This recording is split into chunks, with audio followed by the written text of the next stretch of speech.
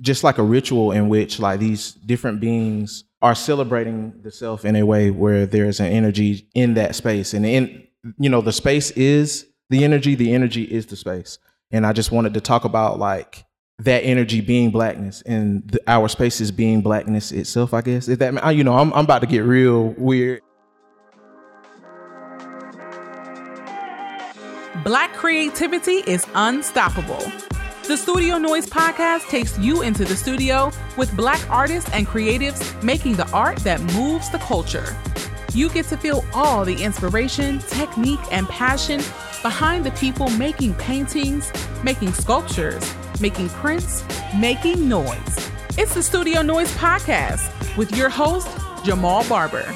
It's the noise. Yes, we back.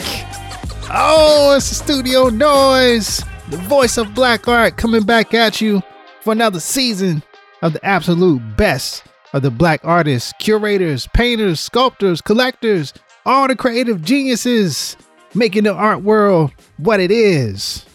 Think of it as the best art podcast you ever heard, and it's starring Black people. Yes, don't get no better than that.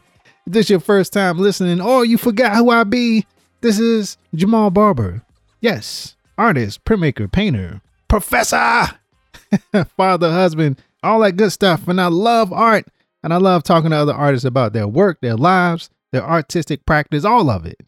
And I'm bringing you into the artist studio to hear all this good talk. You know how we get together. You know how we be. And hopefully this gets you inspired. This keeps you inspired. This gets you in the studio and keeps you making that noise, baby. That's what we want. The whole goal of this is to get you up and get you in there making, because that's what it's all about.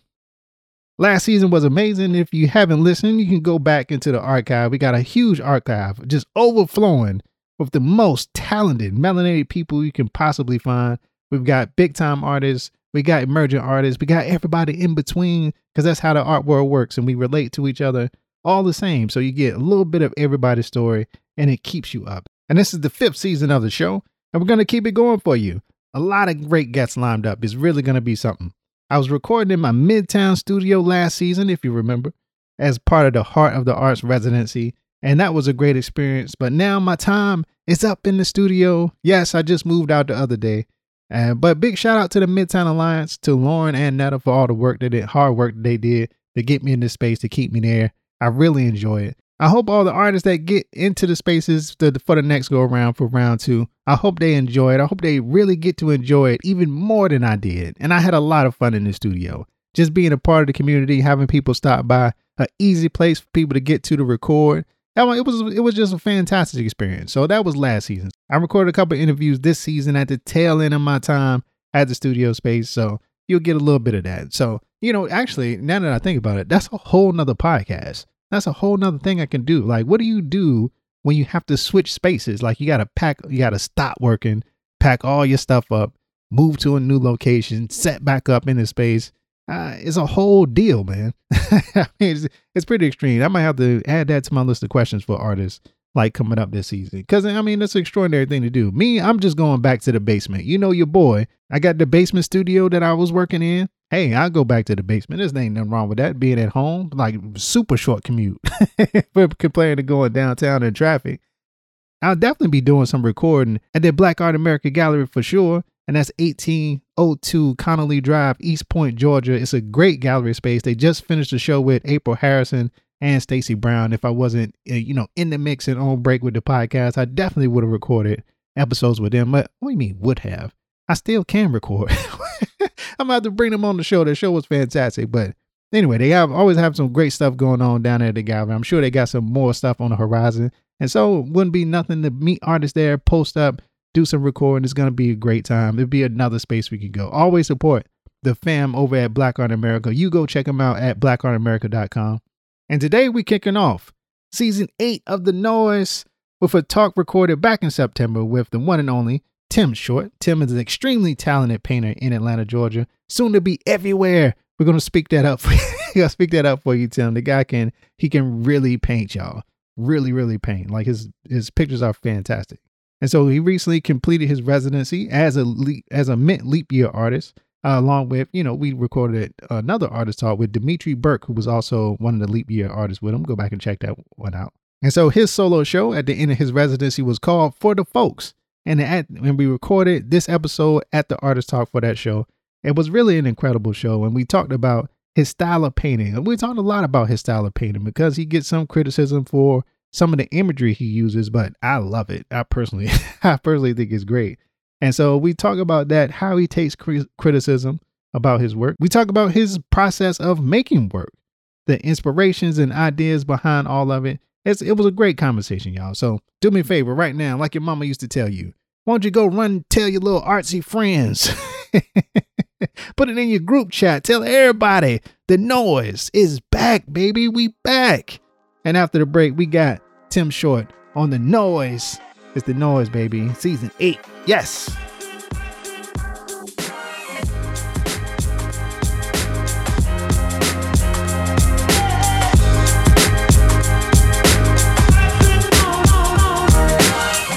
This is Thomas Evans, aka Detour, full-time artist out of Denver, Colorado, and you are listening to Studio Noise.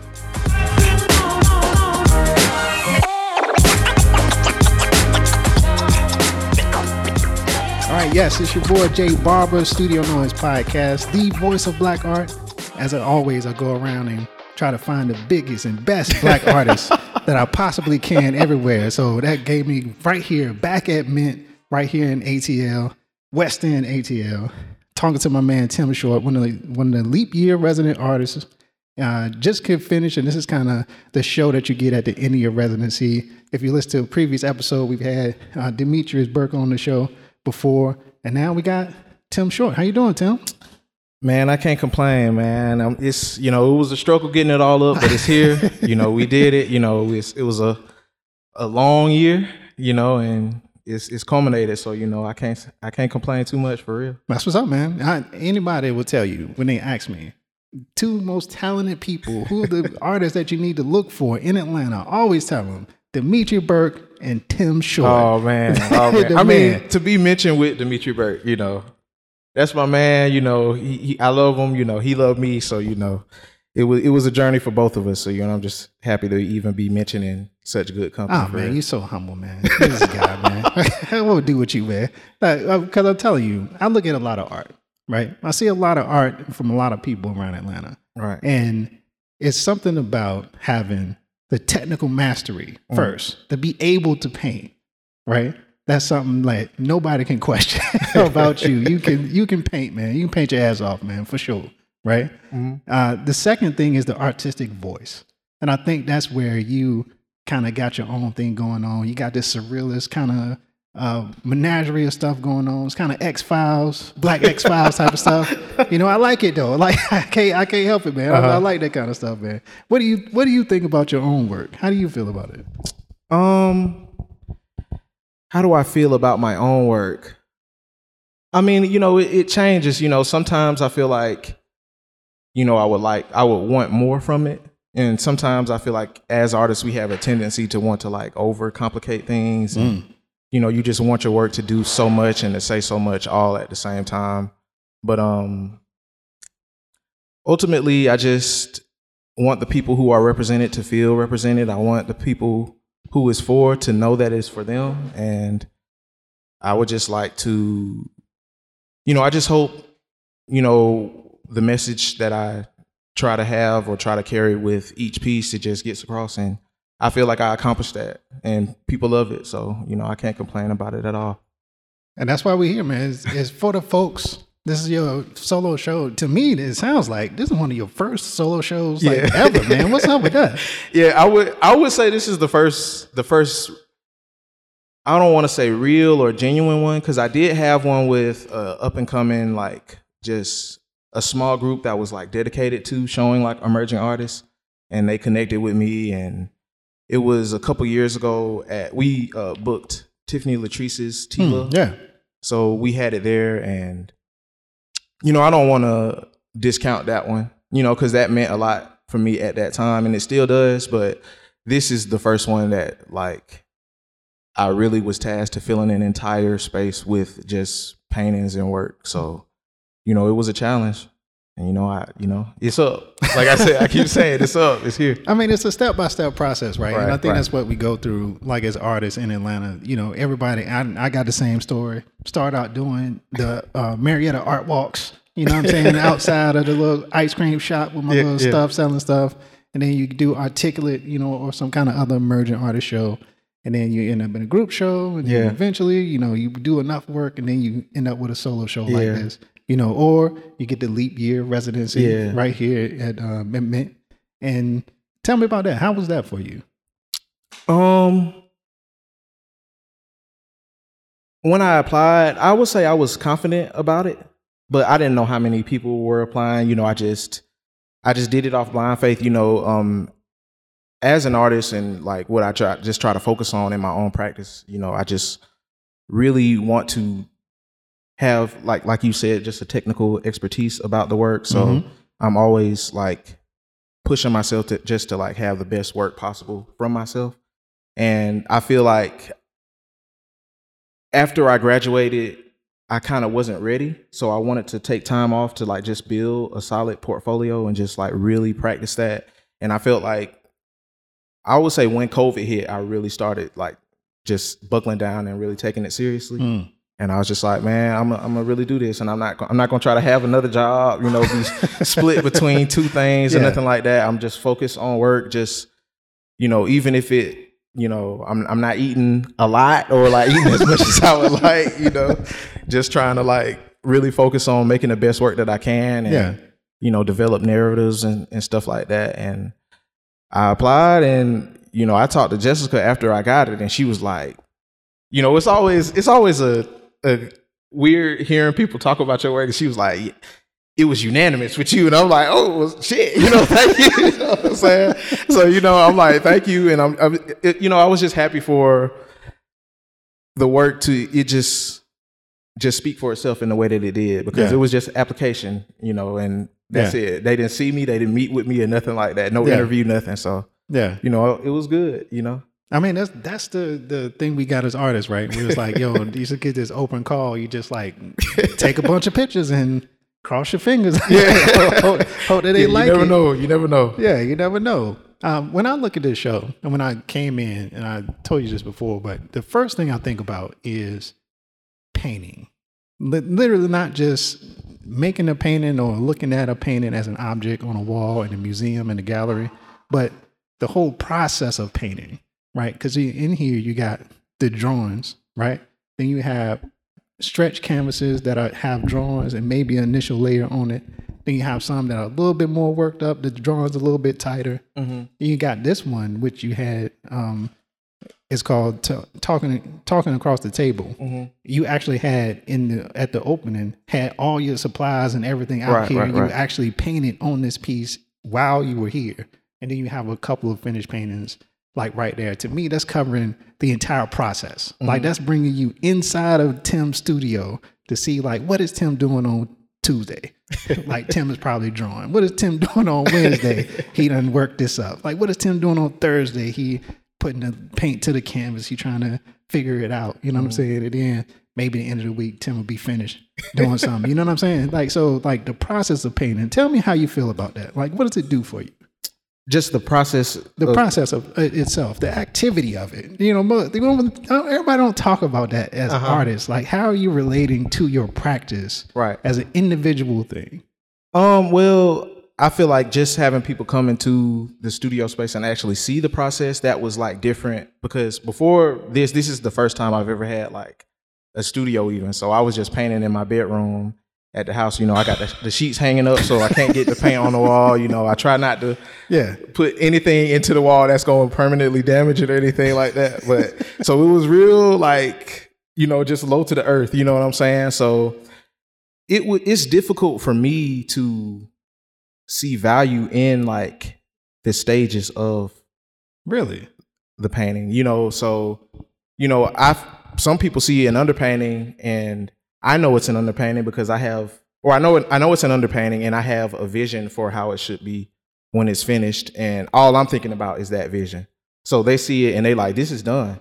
I want this right now, and I'm just like, nah, you can't. It's that's not it. That's not the thing. So just having people find value in that just showed me that there is a lot of value in that for myself, and just being able to like really step away from things and just be comfortable, showing it, because, going into this show, I wasn't really comfortable showing this stuff because I feel like it's not finished, but it's a beautiful show now that it's up, and like I keep saying, it's up. So, was the timing of it like a problem that led into like how you presented it? I intentionally chose to go last. So I'm the last of my cohort, the leap year artists. And I wanted to have as much time as I could just developing like paintings, because I wanted to use this time to really show my stuff. So in my mind, I had several of these planned out, and I was just going to like try to blow everybody away with like, just like you were saying, like just technical mastery of everything. But along with leap year came other opportunities, and you still have to feed yourself outside of just making art. So I was doing commissions as well, and we just ran into some hiccups along the way.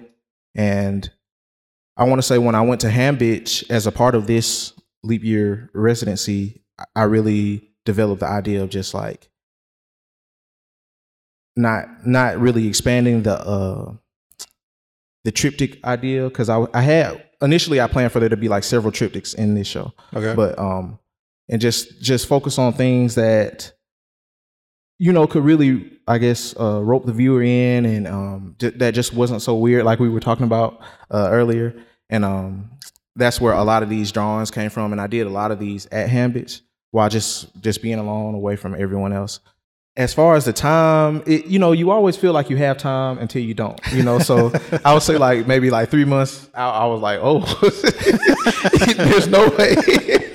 There's no way. And then Mint was going through some like changes as far as leadership. So they needed somebody just to be in the gallery and just to be hanging everything. And I was like, I can do that. And that's good experience. That's good work. I'm learning as I do that. So, but that was taking time away from painting as well. Yeah. So it was really about just me getting comfortable showing what I had and just being okay with what I had. And, I dig it now. It's cool. Yeah. So which one of these pieces do you think gave you what you were looking to give? Oh, that's a good question. I mean, when does as an artist for you, when this does your work show, ever man. get what My it's show. supposed to? I feel like when you finish, you never like, this is, when I see it done, I feel like it's never 100% right, like how I intended. But sometimes you may surprise yourself as far as like, wow, I painted that car really well, or like this looks really good, But other times, I'll feel okay about stuff, and then other people will come, and then I'll be like, well, maybe it is, So it's like that's where your audience comes in and stuff like that. But I would say, as far as drawing, that drawing of my dad, I feel like that, I was on one when I did that. right. I feel like that was That's that was that's like gonna be one. something right there. That's gonna be something right there. That boy good. But that's interesting because, like I said, when I look at all of the stuff, I'm thinking more about the process of you, like understanding you as an artist. Yeah. Not so much seeing this as like the end all be all presentation of this is what Tim is about. Like I don't feel like that when I come into the room, but I feel like I'm understanding you as an artist, how you're looking at stuff as you're going through it. And so in particular, we were having this conversation earlier. So we're going to bring this up again, how when I think of Tim work, I think of this. I think of something crazy happening, like this really like abstract, whatever it is, element, like something's glowing that should be glowing, like somebody's stepping through a hole in time and space. Like it's got to be weird. Like it's got to be weird as fuck. Like when I see it, it's like, yo. But this piece, talking across the table, Right. is almost the opposite of it. And so I find that fascinating. Like, where did it come from you to come to me down from where you were? And Right. like as an artist making a specific statement about surrealism And I can throw out some words now. Like, I got an MFA. You probably do it better than me. Yeah, I got an MFA. I can do it if I want to. But do you understand what I'm saying? This is energy. This is Tim. This is the weirdness. This is that Black X-Files. This is like some stuff that nobody else is doing. And this belongs in a museum. Honestly, I told you, it's so many artists that we know right now that are doing this type of work and are being celebrated in magazines, in Essence magazines, at the Tate, in Martin, Smithsonian, everywhere, blah, blah, blah, wherever they are. They're doing this type of work, right? It's technically amazing, right? It's a depiction of Black life with energy and the composition, all of it, so strong, but it don't feel like you. Do you understand what I'm saying? Yeah, I hope you, and this is not a diss at all. You know what I'm saying? I'm not downplaying it, but like the technical mastery that you can show with making a piece like this, when you finish it, you're going to go somewhere with this one. You know what I'm saying?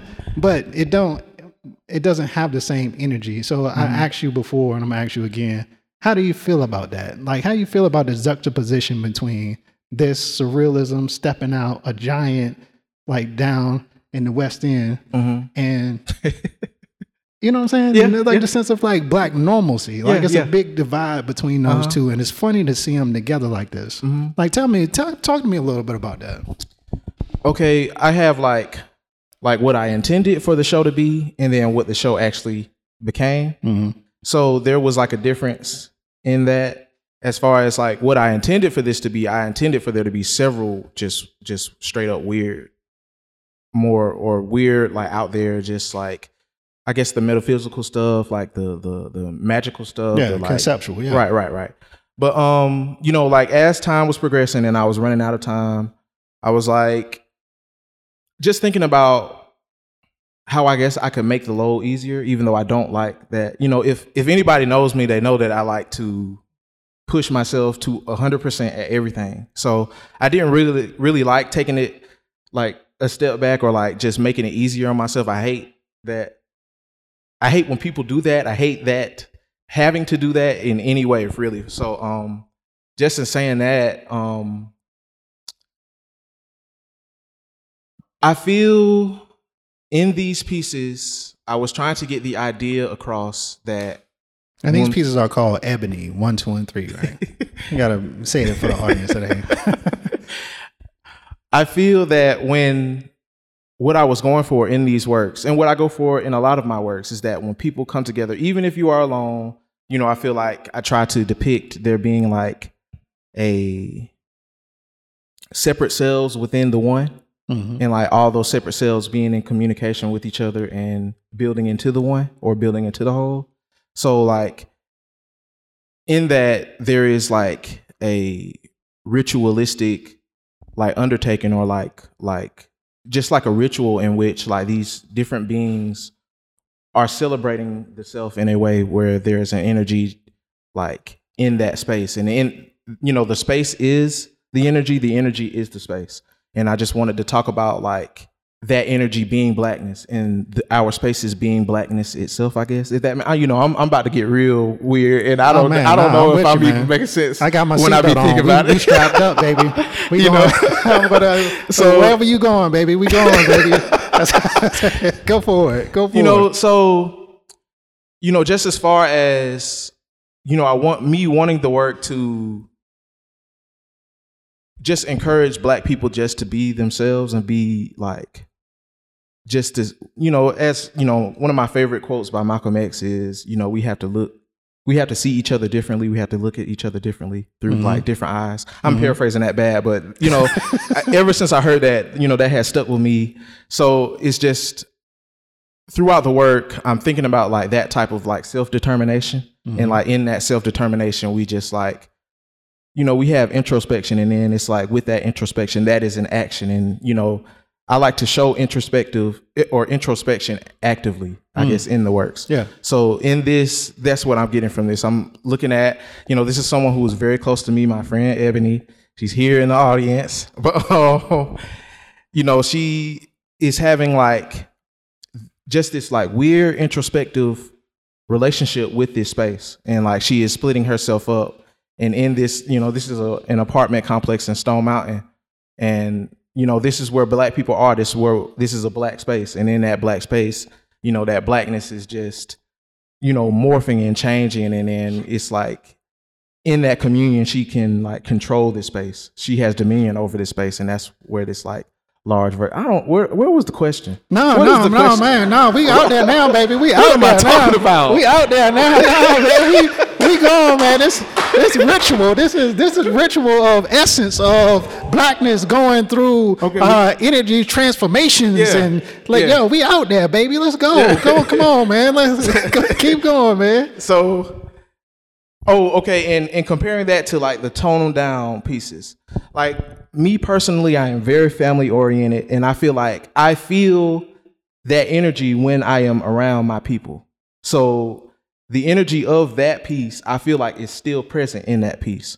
So when I was creating it, I was just listening to music and getting vibes of that. So I was, I'm listening to Pink Sifu, I'm listening to Outkast, because to me that is like, that music is representative of that vibe, that feeling. It's like a Black Southern, dirty, traditional familial thing, so I'm like, I'm looking at this painting. I'm thinking about the song For the Folks by Pink Sifu. I'm thinking about the outro on Southern Playalistic Cadillac Funky Music. I'm thinking about like Spodiote Dopalicious, and it's just like, being right. I'm with you, man. Just being around my people in that way. We was playing spades. Everybody was drinking. They was drunk. It was hot in the room. Yeah. I want the viewer to be able to feel that space. And I was actually talking to Michi Miko one time, and he came to see me back when I was a Leap Year artist, and he was like looking at this middle piece before it was done, and he was like, I feel like I can hear it. I can smell it. And I'm like, yeah, that's it. I wanted to have a feel and a look, you know what I'm saying? Yeah. Or like just a look, I want it to be like a good story, like you are submersed in like a narrative or like an action, you know what I'm saying? But to the initial part of your question, I hope nobody think in this room that I was like toning my shit down intentionally, or like this is less, or I feel that this is less than those. I don't, I feel like it was just as much of a challenge to create that one or to create anything else in here as the weirder stuff. But my heart is with the weirder stuff because and I think that's what I feel. It's like it's different. Like it's not that it's not you. Like all of it is you. Like you can be just as weird as you want to be, and then go do some regular shit. Yeah. You know what I'm saying? Like it's fine. Like that part is fine. But when I look at it, is completely unexpected. And so that's what I was thinking about. My question is about the difference between the two and like how you approach it and how you feel about it and how you're responding to like the absolute normalcy. This one is about painting, right? Those are about you and a narrative. And so it's completely separate, you know what I'm saying, in terms of how you're painting it. And so I just want to know your approach, because I told Tim before, there's so many artists that are doing this thing right here, whatever it is, this essence, this magic, because it's still magic. Don't get me wrong. Like, I'm not saying that it's lesser than what you're doing. It's different. It's a completely different vibe. But this vibe is the normal vibe of what we would consider to be Black art, accepted worldwide from everybody. Like normal museum shows, this is what you'll see, like inside of it. The other stuff is more surreal. It's a little bit more difficult for people to understand. Like everybody's not going to be on that vibe unless they are completely open to going down a creative journey with somebody. Right. You know what I'm saying? Yeah. And so to me, that's the difference in terms of how it is. But this is a beautiful piece. Like absolutely 100% over the top. Fantastic. You know what I'm saying? Yeah. And so, but I saw that in your work before, in the weird stuff. I can see this guy knows how to paint. Like it's not a question in my mind about that is happening. And so, is that something you wrestle with though? Because I mean, you know, we can be honest about making art as a commodity, right? As about the art marketplace. This is not at the top of people's list when it comes to what they want to put in their house, right? Weird expressions. You know what I'm saying? This surreal abstraction of life. this metaphorical narrative that you bring into people. It's not immediately what they're going for when they're looking for art for their room. You know what I'm saying? Yeah. And so how are you wrestling with that? How are you dealing with this kind of the dissonance between you and your ability and talent and knowing that any painting that you've ever seen in a museum, I can do that shit. And this is what I want to do. You understand what I'm saying? Yeah. Like, how do you feel about that? I would say it's like I told you earlier, you know, I mean, I guess an idea that I have about like just everything, or like a principle like I just kind of live by. It's like I just try to go where I am loved. So God, say that one more time. I love that. You know, I try to go where I'm loved. So I feel like the work speaks to who it's going to speak to. And people who just don't feel it, they just don't. And I'm not mad at them. I mean, I try not to hate on nobody, you know what I'm saying? But like, oh, squares. Don't know what they do. Yeah. I mean, you know, I've had mentors, you know, tell me that, you know, if your work wasn't so dark, you know, you would be this and this and this. And it's just like that, it does like have an effect on ultimately how, or it doesn't have an effect on how I produce things, but you know, it can make you feel like not disappointed, but like maybe you'll never get like recognized as you intended, because you know, as artists, we all sit out and we all want to be, you know, we don't all want to be Basquiat, but we want to be, you know, you want to be recognized for your ability and what you make. So, you know, I don't want anything to negatively affect that, but at the same time, I gotta make what I'm gonna make. I can only do it one way, you know. I don't know how else to do it, you know. Yeah. People have told me the work is dark. I don't know how to lighten it up. I'm sorry. I don't know how to. I can't. Like, yeah.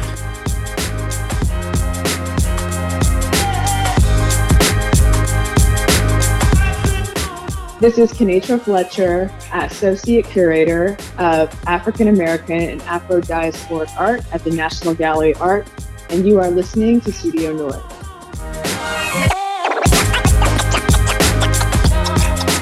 I mean, and I feel like I've been working at this way for so long that it's even ingrained itself into the process. So just the way I'm like even building like a palette, you know, sometimes I look at the palette and I'm like, is paint literally too dark? Like, is it like do I have such a variation in the darker colors of the palette and then not that much variation in the lighter colors? But then I look at the palette and there are like hyper lights in it, but I guess they are so like seldom in the piece because you are selling like, I guess, an atmosphere or like trying to make it believable in like the narrative or whatever.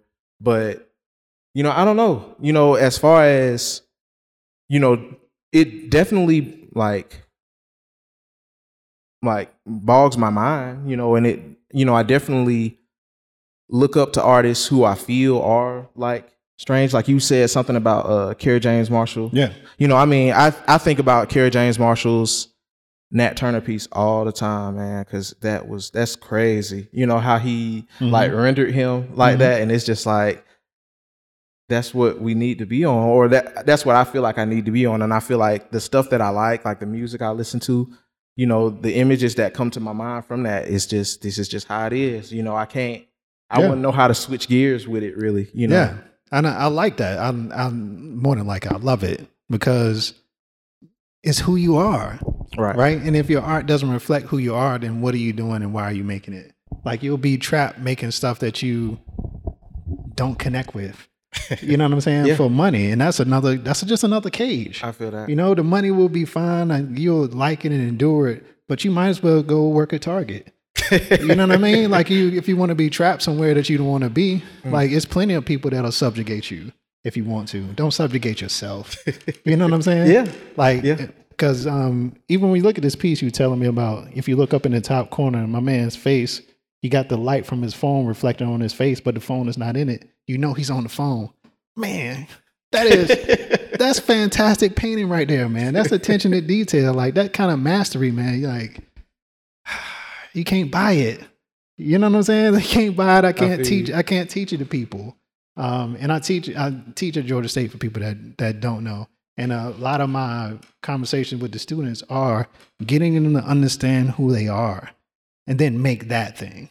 You know what I'm saying? Don't make the thing because you want me to give you an A. How do you even explain that though? Because I have trouble saying that too. It's hard. Like, what do you say? More or less, I try to ask them a question of what do you want to do? Like, don't like what do you want your work to do? All the answers are going to come from you. They should never come from other people.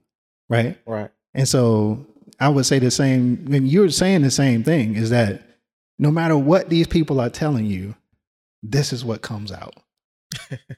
And that's what you should go with. You know what I'm saying? Like it don't, there's no greater lesson than the making itself is the lesson. Right. The stuff that you make is only going to get better. And if you try to switch it up for some other thing, who knows, you might not even be able to paint 10 pieces like this because you're just not into it. You know what I mean? Yeah. Like that's real life. And that's, it's about the artistic process. So that part of it like really stands out to me when I look at the work as a whole, how different this is from the rest of the stuff. But you say a lot about narratives, and as we talk about a lot of your work, even the pieces that are not here, y'all check out his website, timshortart.com, to see more of this stuff. But all the work seems to have a narrative. How important is narrative to you when you make it? I mean, I would say it's like, you know, I do it without even realizing I'm doing it. You know, so, you know, a lot of times the way paintings like come to my mind, I'll just be like, okay, I need a painting, and then I just won't do anything. You know, let's say somebody say they need a painting from me, right? All right, they need a painting, and then I'll be like, I might be like washing dishes and listening to music, and then a weird part of the song will come up, and I'm like, there it is. You know, it's like it'll just happen. You know, yeah. So, or people can like give me a little tidbit of what they want, and then I can just like create a narrative out of that. Like I made a album cover for this guy I really like named Gennaro Jarrell, and he's like an underground hip hop producer, rapper, you know. But it's like the music is strange because you know he pulls from like a lot of different like elements of like blackness and black culture. So he'll have like some like Brazilian drums on some like electronic stuff. Like he'll sample like some old MPB and then, you know, put some like synths on it or something like that.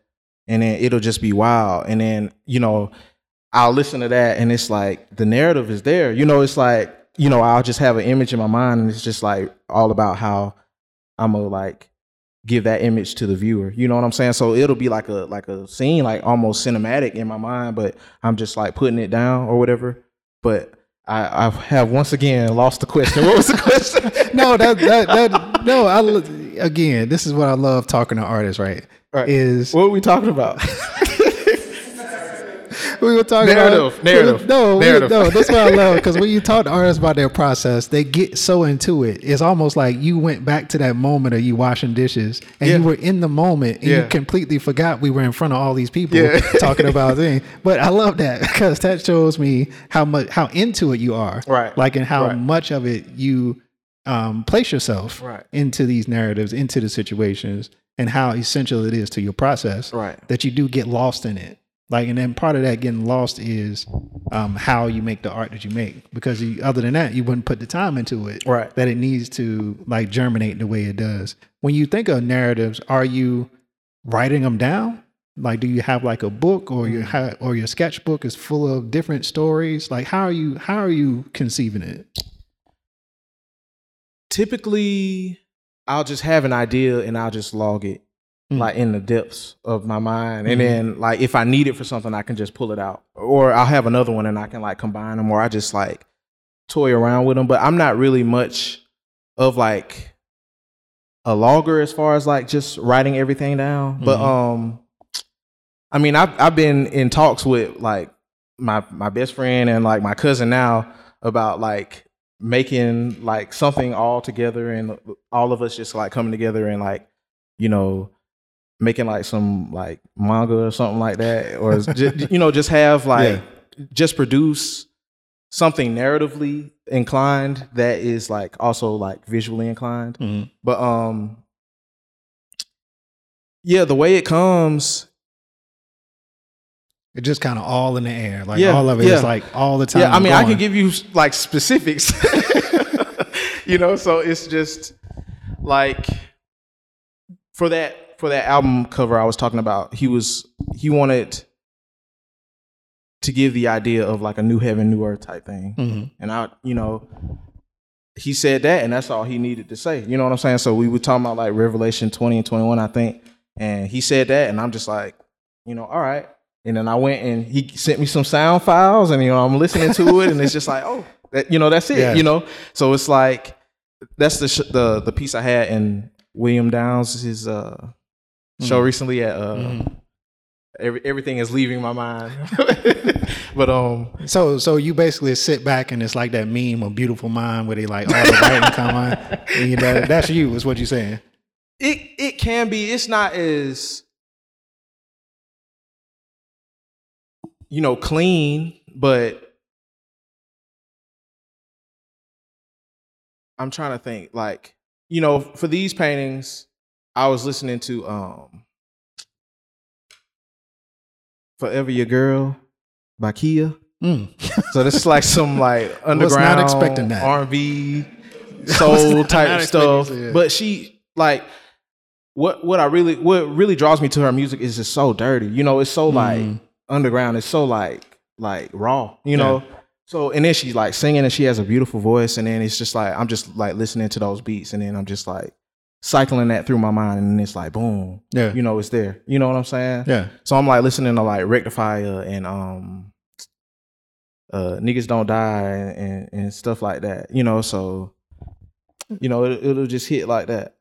When we think about narratives, storytellers, people that are creating these things, you'll find out that a lot of the narratives are about the artists themselves, right? And so are a lot of these narratives really about you? Like, how do you relate those to you personally? I would say ultimately all the art is, you know, I speak to other people by speaking to myself. So it's like, I want to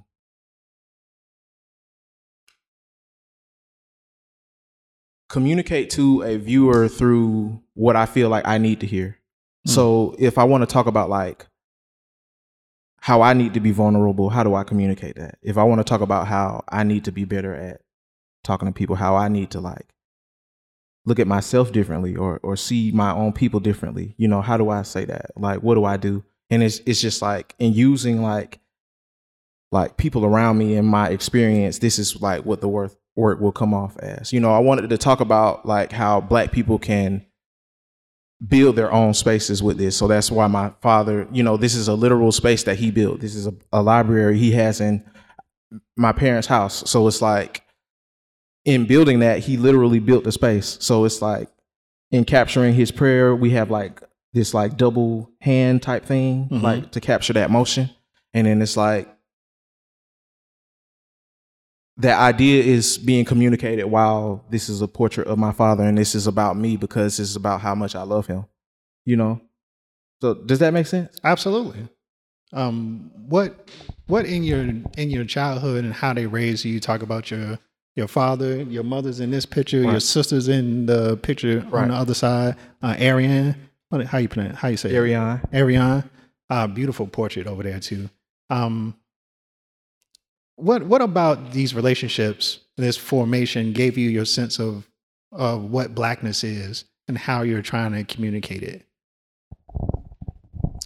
What about these relationships? Yeah, because some in the upbringing, like it's people all around, and you know, you meet them all over, and they don't speak about or care about Blackness in the way that you're speaking about it and caring about it, right? So something in your childhood is associating you with that idea. Right. Well, even as a child, you know, that type of stuff was like taught to me, and it was important to both of my parents. So in just growing and me deciding the person I want to be as an adult, you know, and the person like that I want to like that I want people to see, that I want to have an effect on like my surroundings. Like in being that person, I feel like I had to just learn, and I had to really like delve into like, you know, learn. And I'm learning from like people I interact with. I'm learning from like books that I read, classes that I was taking, all that stuff. So it's like, and all that culminating into like the individual that I am, you know, this is like who, you know, the work is just reflecting who I want, you know, what I want to be out here. Like what, you know, I guess to be corny, like the change I want to see or whatever, you know, but like it's just. That's not corny, man. But it's like, you know, I'm only putting out what I hope people will see, and they will just like, they can just feel that, and they can just like gather something from it, I guess, if that makes sense. Absolutely. Inside of that, I see a freedom. And then while we talk about your work being surreal and dark, but there's a freedom in that where you give it the chance to imagine yourself beyond a simple ideal struggle that we put Black people in all the time, right? The regular narratives that we associate with Blackness, getting outside of that narrative is freedom, right? Getting outside that narrative is being creative and giving you a different destination and setting a place where people can fulfill a fantasy that includes you and your Black self. Right. Is worth doing like all the time. So don't ever stop doing it. I'll just tell you that right now. Like, it's a beautiful thing to see. All right, we've been talking for like 41 minutes, right? Which is pretty good. Is there any questions out in the audience as we like keep going? Yeah. Thank you. I'm a Cancer. I don't, you know. Goldie, what's up? What's happening, family? It's good to see you, man. You know, every time I see my brother, man, you know, it's all love. I mean, all of these are dope, but like I said, I like that one the most because I know at one time probably was in the area was like, so, that's normal to me. It seemed like you kind of, I know they were saying it was dark, but it seemed like you changed the color schemes compared to the other ones. Did you do that on purpose, or you just do what's fitting to what you did? So the question was, this one has a different color scheme compared to some of your work you had and some of the older work. And so, yeah. And so what's the importance of that change to you? I mean, as far as the color, I try to make the painting as like believable as possible. So, I mean, as far as like, you know, people like read things onto the painting, like they will read that this is a sunset, but it's not. So like, and I feel like that is like because of like the red and like the yellow and the orange. But I don't feel like I changed anything about the process like deliberately just for this show, other than like just like challenging myself into like how can I like scale it down so I will actually have things to show, as opposed to like just, you know, all of this could have just been drawings if I was like really like as ambitious as I wanted to, like, but I mean, I would say I changed the color for I was working on all of these at the same time. So these two, the middle one and the one on the right, I was doing those, and I was trying to create like a moonlight, but the way it came off, like my underpainting is like a gray blue, and then, you know, I'm building like the light from like a red to like a super bright yellow or white. Yeah, 'cause I know sometimes it's rare, but it is a time that the sky actually do. Right. Yeah. Right. So, I mean, that is not what I was going for, but it just happened to like end up like that. Just go with it, man. Just go with it. That's how I meant to do that. Just like you said earlier about people and interpretations, like, right? Yeah, if that's what it is, that's what it is. But I mean, when I did that one on the left, and it's like way more subtle, and it's more of a brown yellow. I was like, man, I wish I could change all of those and do them all like that, just to get away from that. But they were done at that point, or I'm not talking to the mic. They were done at that point. So that one was last, the first. Yeah. That I did that one last because it's easiest. So Yeah. Right. Any other questions? So the question was, I got to repeat the question for the audience, the Pewter podcast listeners. He was asked about the black orb that shows up in a lot of your pieces and the significance. The black orb is blackness. Like, it is like me and my cousin in the back. That's my cousin right there, y'all. He let me. Cousin, what's up, baby? So, me and him, we talk about like, just in imagining blackness. What if blackness was like a palpable thing that we could touch and feel and use as like an engine or like a power source or something like that? And I feel like that is a concept that I've been reusing over and over in a lot of my paintings. And then it's like power and portals. So people are going in and out of spaces and they controlling it. So it's like empowerment, and we talking about like self-determination and everything, right? So in something like this, I wanted to talk about like vulnerability and honest conversation, and how like when me and my cousin talk, I feel like that that blackness or that energy is like becoming palpable, and it's because that's like how I feel about myself and how he made me feel. So like in these, he's like using that orb to like open like a gate, and then the area or the space that he's opening to is like this huge amount of like that energy, right? And then I'm there in that energy, so we are meeting in that space, and then we are sitting down and talking, and then in that last one, he's like gifting that orb to like the viewer, so it's like beckoning you to do the same. You know what I'm saying? So it's like a bunch of like concept, a bunch of like just trying to get a message across through like a story. So so that's that narrative showing back up again. Yeah. You know what I'm saying? It's super strong. Yeah. So he asked if when you're creating your narratives, I gotta say it for the audience, man. I like that. Fifth time. Man. I'll be ready. So he asked about the narrative and the message and which one comes first and how they relate to each other. I would say the message comes gradually as the painting is like progressing. So I'll just be listening to something and I'll just have like a wild idea. And then, like I said, I'm just logging it. And then I can like open my mind to that later. And then like I have like several ideas in my mind right now of what I want to paint in the future. And I already like am like, I guess, loading them with a message. But the idea always comes first, I guess. Or like the like wild concept or like the imagery. Because, as visual artists, we just like so trained on like getting a visual image or like trying to find one, if that makes sense. Anybody else? He asks, is there a supernatural element in the talking across the table piece? I tried my best not to incorporate something visually supernatural in this. Not visually, but like, are we still in that same like? Yeah. Thematically, do you have to repeat all that? No, go ahead. Okay. Thematically, the entire show is about like blackness being palpable between like community and black people when they get together, right? So I felt like I didn't need to show it there because it's there, because it's there together. Yeah, it's a feeling more than so it's like right. It's here right now. Yeah. Yo, man, right here. He's talking about specific references to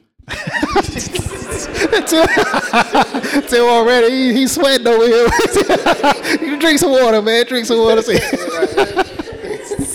But he was asking about specifically kind of like the iconography that people use to explore blackness and how it's affecting it with like Earth, Wind and Fire, Octavia Butler, like anybody that looked at as conjuring and spiritual and giving a product and how it relates to what you're doing. Me and Mel Chris, we grown close over the last couple months. We've had like a lot of conversation just about like different things that inspire us, and we both really do love Earth, Wind and Fire. Like, Hey, everybody like, loves Earth, Wind and Fire. I mean, that was like Who don't love Earth, Wind and Fire? right. But Y'all can get out if you don't like Earth, Wind and Fire. especially those like earlier albums where Yeah. it was just like it was kind of raw in how they were trying to like it's like a similarity in how people are like just building like their sound, and like how there's just such a like multiplicity of like everything in Blackness. So they were like, you know, they would do covers of like popular Brazilian music or something like that and just like make it so funky, and then they were funky and then like jazzy at the same time and just so soulful, and then they would take you to church like on like the song that I really was listening to with this one, Open Our Eyes, like stuff off that album.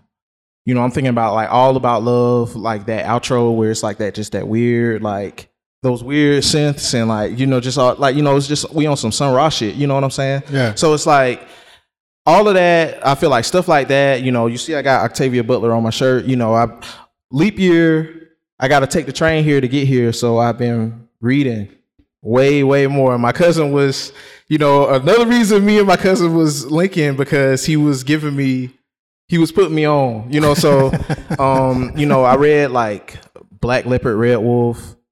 Then I started reading N.K. Jemisin and just, you know, and I've been reading Octavia Butler. I just finished The Pattern Master last night, you know, first time ever. So, you know, but I've read other Octavia Butler. I just don't got the shirt on, y'all. I'm not, you know, I'm not the kind of guy. I'm not posing, I'm not going to wear it if I don't know what it's about. But so just having those different sources tap into narrative in their own way is always inspiring, and the narrative is their narrative is always present in like, or I just read narrative into it. You know, I listen to Pharoah Sanders and the way he like builds like such a raucous feel with like the free jazz, and then will like mellow out with like something more melodic, and then just break it up with more free jazz. Like even in that, I'm just like, you know, imagine like a cacophony of just wildness, like just like something like maybe like you're erasing like a tableau or something like that, or like Life as Is, and then like bringing in something new and erasing that or something like that. So it's all these things, I'm getting inspiration from so many places, so many like Black sources, and then it's just, you know, those just fuel me to make my own, and just to like draw people to the work in a way that I am drawn to those sources, if that makes sense. Nah, so perfect sense. That's good. That's good enough, Malcolm. I know we gonna talk long after this, so you know. No, it's like a gumbo of inspiration, right? Like, and you're getting it from all these different places, and you're picking people that are being more expansive and creative about how they're considering Blackness in the first place. I mean, it makes perfect sense. You know what I'm saying when you say it like that. Any more questions? Oh, we got one back. Oh, here we go. I know he keep the good stuff in the back. He should be ashamed of himself. Dante Soul, you like that one? Oh, this is Dante right here, y'all.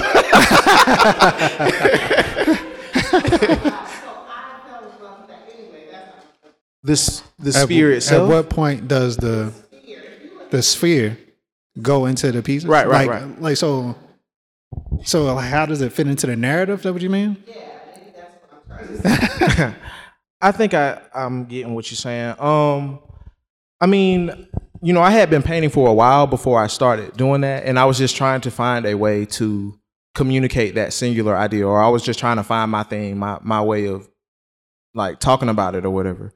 And I want to say maybe one of the first times I ever did it was that album cover piece. So it's like there's a sphere at the top, and it's like very prominent, but the entire piece is like spherical.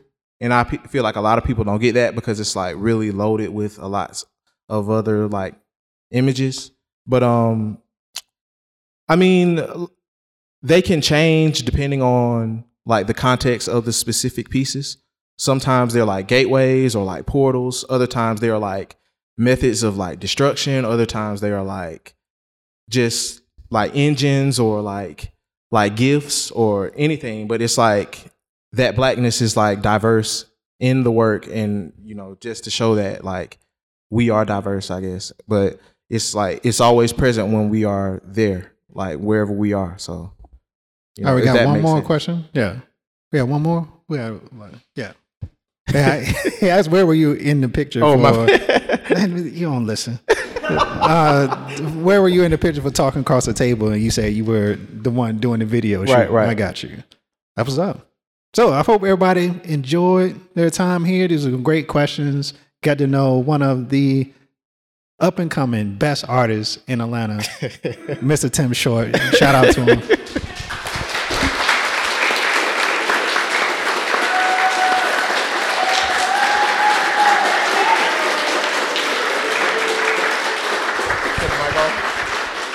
Oh, that's it. No, I'm gonna say one. And y'all, this is Studio Noise Podcast. Y'all make sure y'all check us out. We're available anywhere you listen to podcasts: Apple, Spotify, SoundCloud, anywhere you get it. We coming back in October every Tuesday, bringing you the very best in black art. It's Studio Noise, the voice of black art. It's Tim Short. We out. Can I get a shirt? Yeah, I got you. You the fam, man. You part of the fam, man. We get your shirt.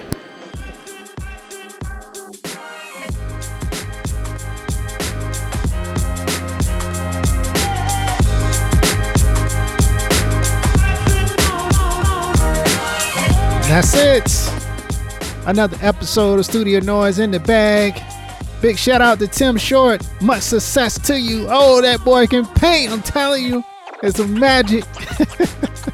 Next week, I got returning legend back to the podcast. We got Kevin Wack Williams coming back to the podcast for more great conversations. To all my artists out there, I know I say we just came back, but I hope that you never left. I hope you've been in that studio. I hope you making that noise. Yes, it's the only way to do it. We gotta do it. Keep it up, baby. I hear you. We'll see y'all next week. Peace. Thank you for listening to the Studio Noise Podcast. Subscribe wherever you listen to podcasts. Please take a second to rate us and write a review to make sure everybody knows about the noise. Follow us on Instagram at Studio Noise Podcast.